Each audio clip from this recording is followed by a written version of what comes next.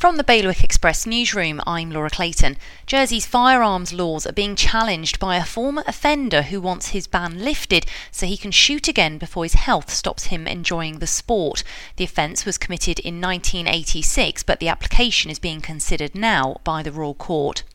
Fishermen have asked the states to think again before extending Guernsey's Long Hoog land reclamation site. It's been earmarked as the best area to fill with more inert waste, but some, including Guernsey's own YouTube star The Inglorious Fisherman, said we should be protecting species there instead.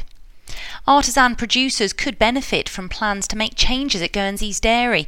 It's thought people already making local ice cream and cheeses could see more opportunities arise if micro dairies are formed.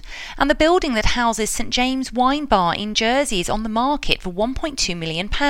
There's also a 3-bedroom flat included in that asking price.